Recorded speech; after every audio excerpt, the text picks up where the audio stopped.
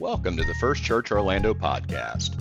Here you will find recordings of weekly sermons, devotions, interviews, and seminar recordings from the First United Methodist Church of Orlando.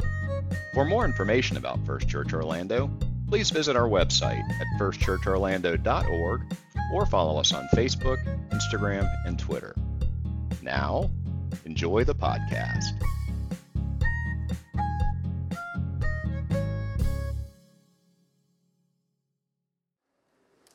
As Jesus came to Bethphage and Bethany on the Mount of Olives, he gave the two disciples a task.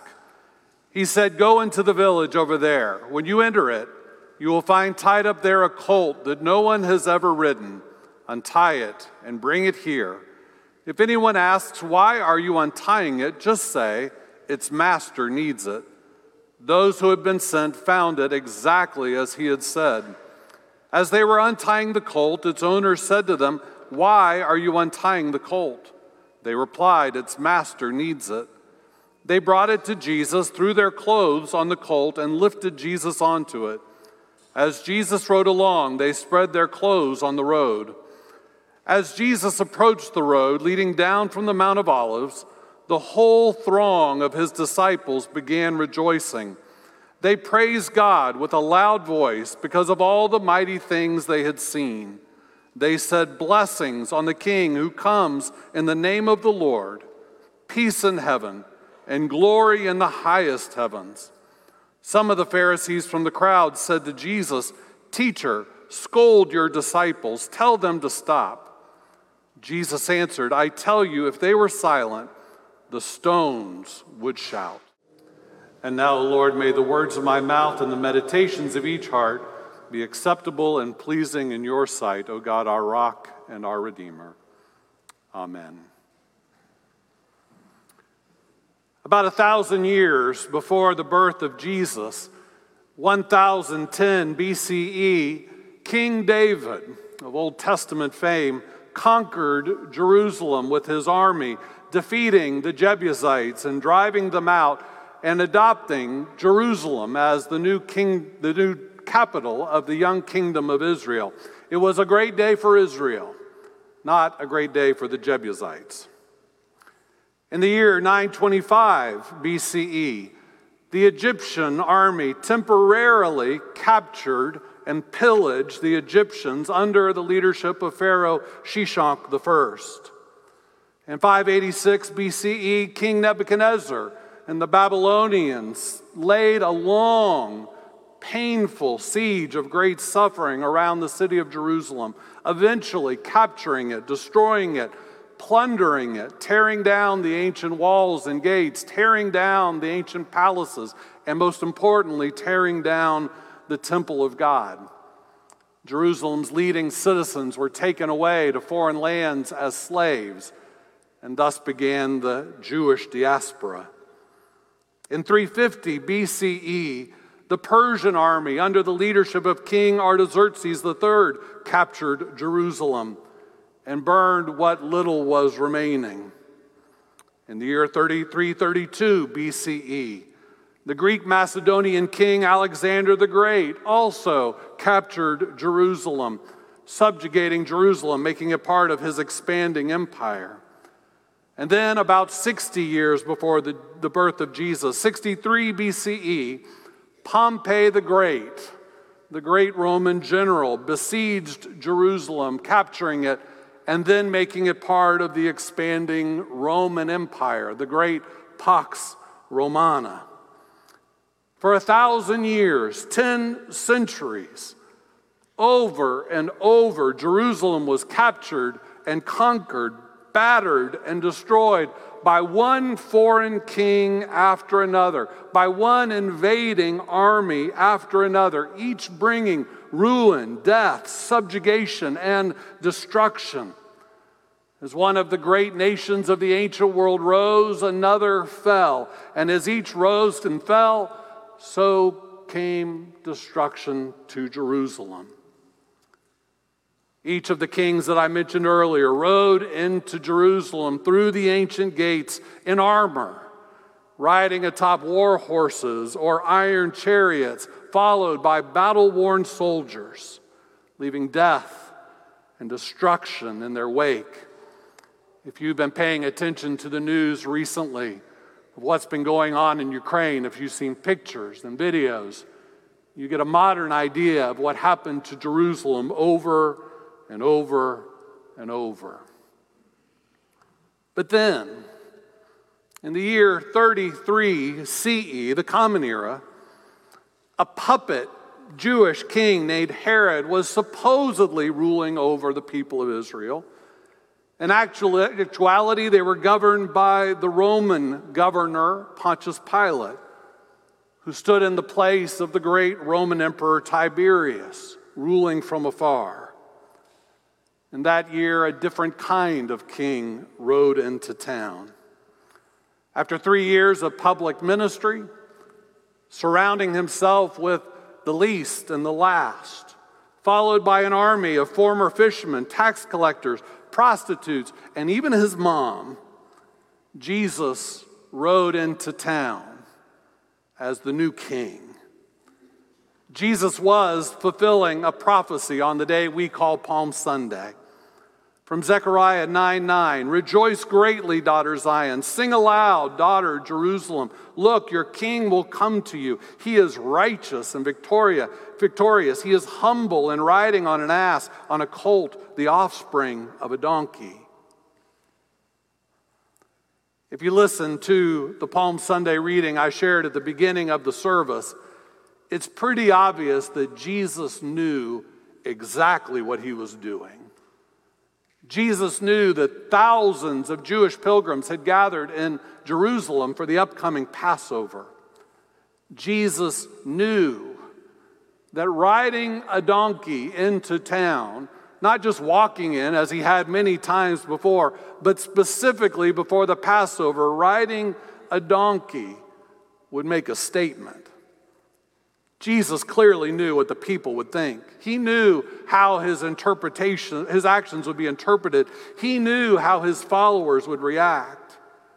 I suspect he also knew how the religious leaders would react. Jesus was both making an intentional public statement, and I think he was poking the proverbial bear, if you will. Archbishop Fulton Sheen once wrote, "As one looks in the ancient sculptured slabs of Assyria and Babylon, the murals of Egypt, the tombs of the Persians, the scrolls of the Roman columns, one is struck by the majesty of kings riding in triumph on horses or chariots and sometimes over the prostrate bodies of their foes. In contrast to this, here is one who comes triumphant upon a donkey."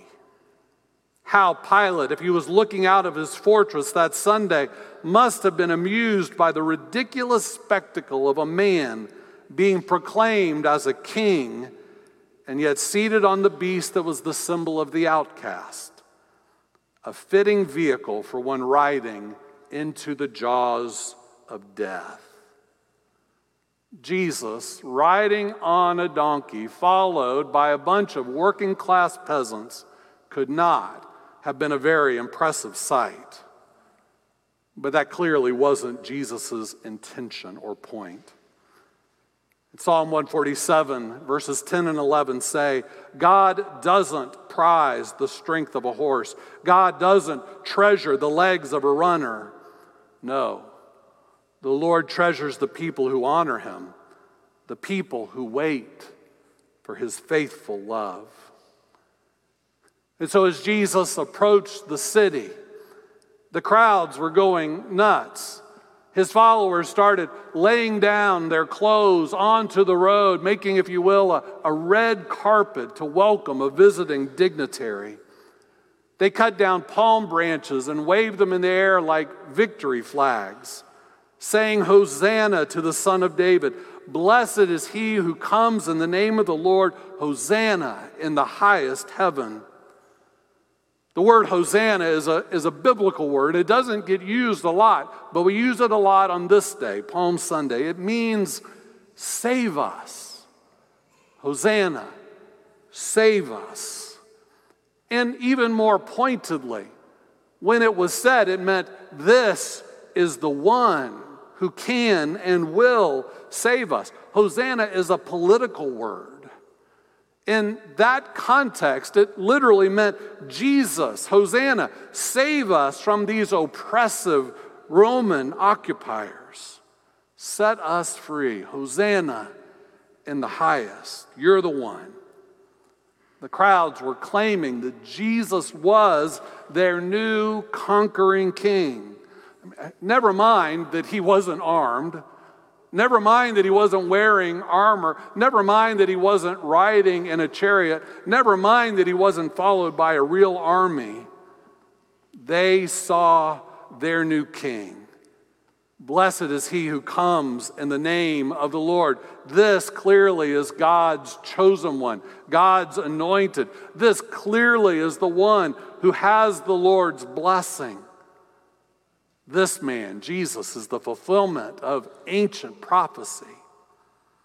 Never before had the citizens of Jerusalem waved palm branches for the conquering kings who came to destroy them, who came to subjugate them. They saw something new and different in Jesus. And possibly, arguably, maybe they saw more than was really there. They saw a coming king, but the kind of king Jesus came to be was a very different kind of king.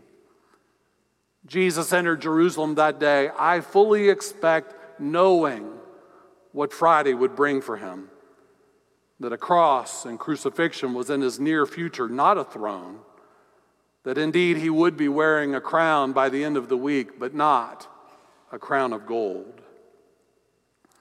The author Philip Yancey wrote, yes, there was a whiff of triumph on Palm Sunday, but not the kind of triumph that might impress Rome, and not the kind that impressed the crowds in Jerusalem for long either. What manner of king is this? What a great question. What manner of king is this? And if we're going to be honest, who can blame the crowds for their excitement after all that they had been through for so many generations?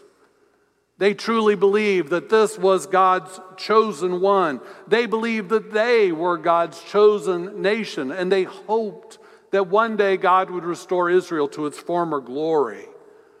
The people wanted a king like David, to come and to cast out the Romans, just like David had cast out the Jebusites. And after all, by this point, Jesus had a reputation. He had a following. There were rumors about his authority, his teaching, his miracles, that he would stand up to authority. They concluded, this is the man. This is the one sent by God. This is the fulfillment of prophecy. Now is the time. Hosanna in the highest. But it turns out they were only half right, if that. Jesus was God's chosen, no doubt, and is. Jesus did fulfill prophecy that day. Jesus was and is the King of the universe. But Jesus wasn't coming in conquest. Jesus rode into Jerusalem to begin a work of restoration. Jesus' mission wasn't nation building. Jesus' mission was the restoration of a broken world. To gather up all the broken bits and pieces from one generation's sin after another and all that would come after him. To bring them to the foot of the cross and to heal our broken lives and world. Jesus' mode of operation wasn't an army. It was a cross.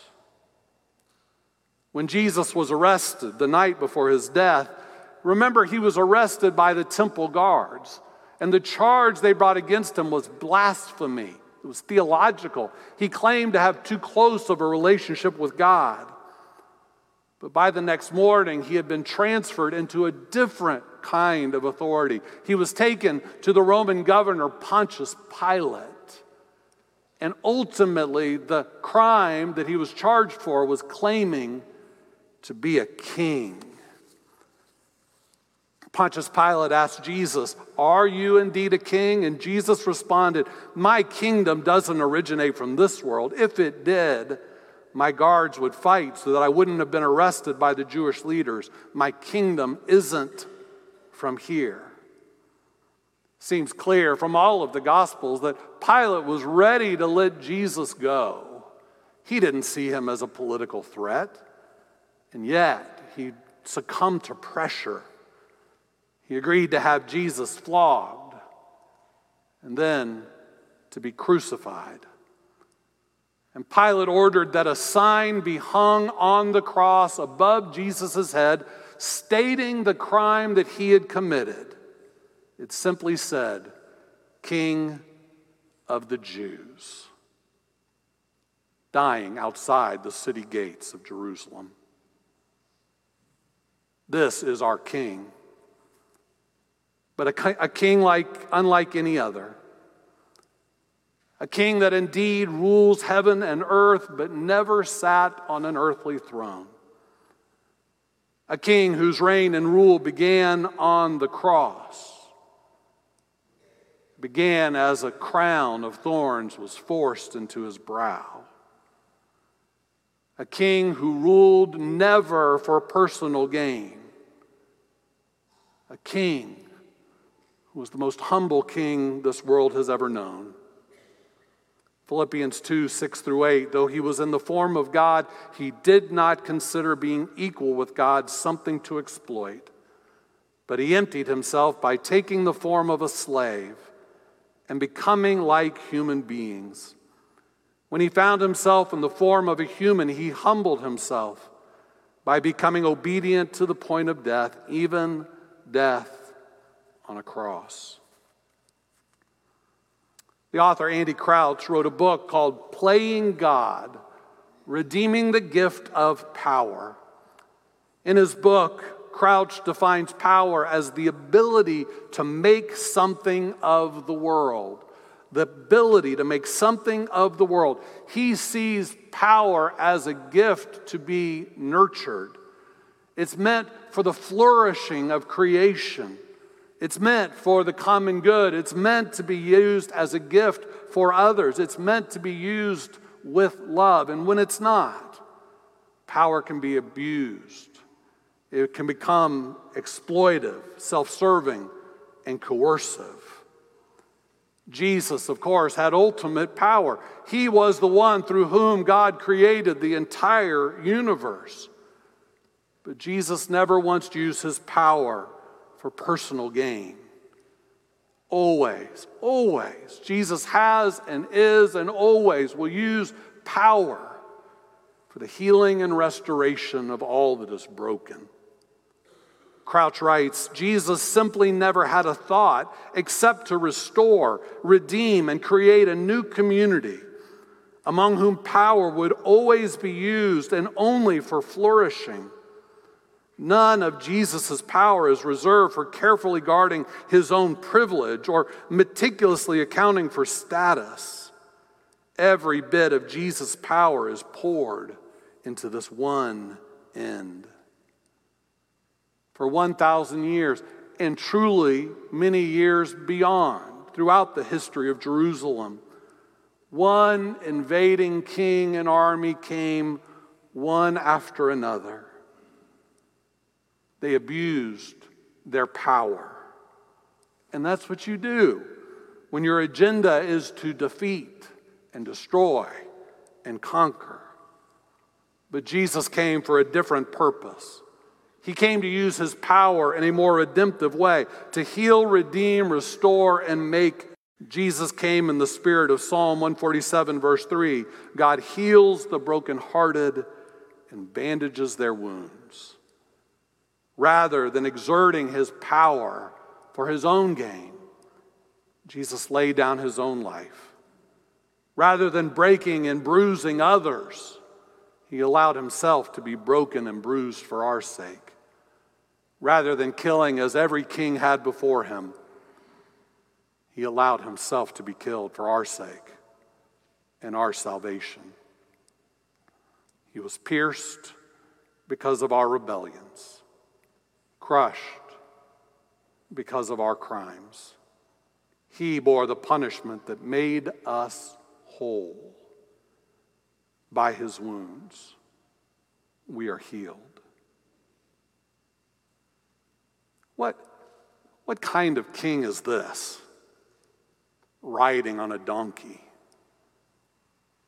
What kind of king is this who lays down his life so willingly? What kind of victory ends on a cross? And for that matter, what kind of God would choose this manner for saving the world? What kind of God would watch as his own son willingly suffered and died? Can you imagine? Friends, this is the God of Palm Sunday. This is the God of Maundy Thursday. This is the God of Good Friday. This is the God of the Incarnation and the Crucifixion. This is the God of the Paschal Mystery. This is God's Son, Jesus of Nazareth, the King. Hosanna. Blessed is he who comes in the name of the Lord.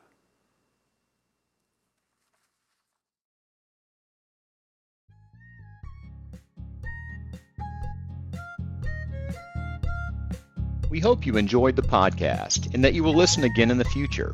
If you enjoyed today's message, we hope you'll subscribe to our podcast on your favorite platform and share it with others on social media.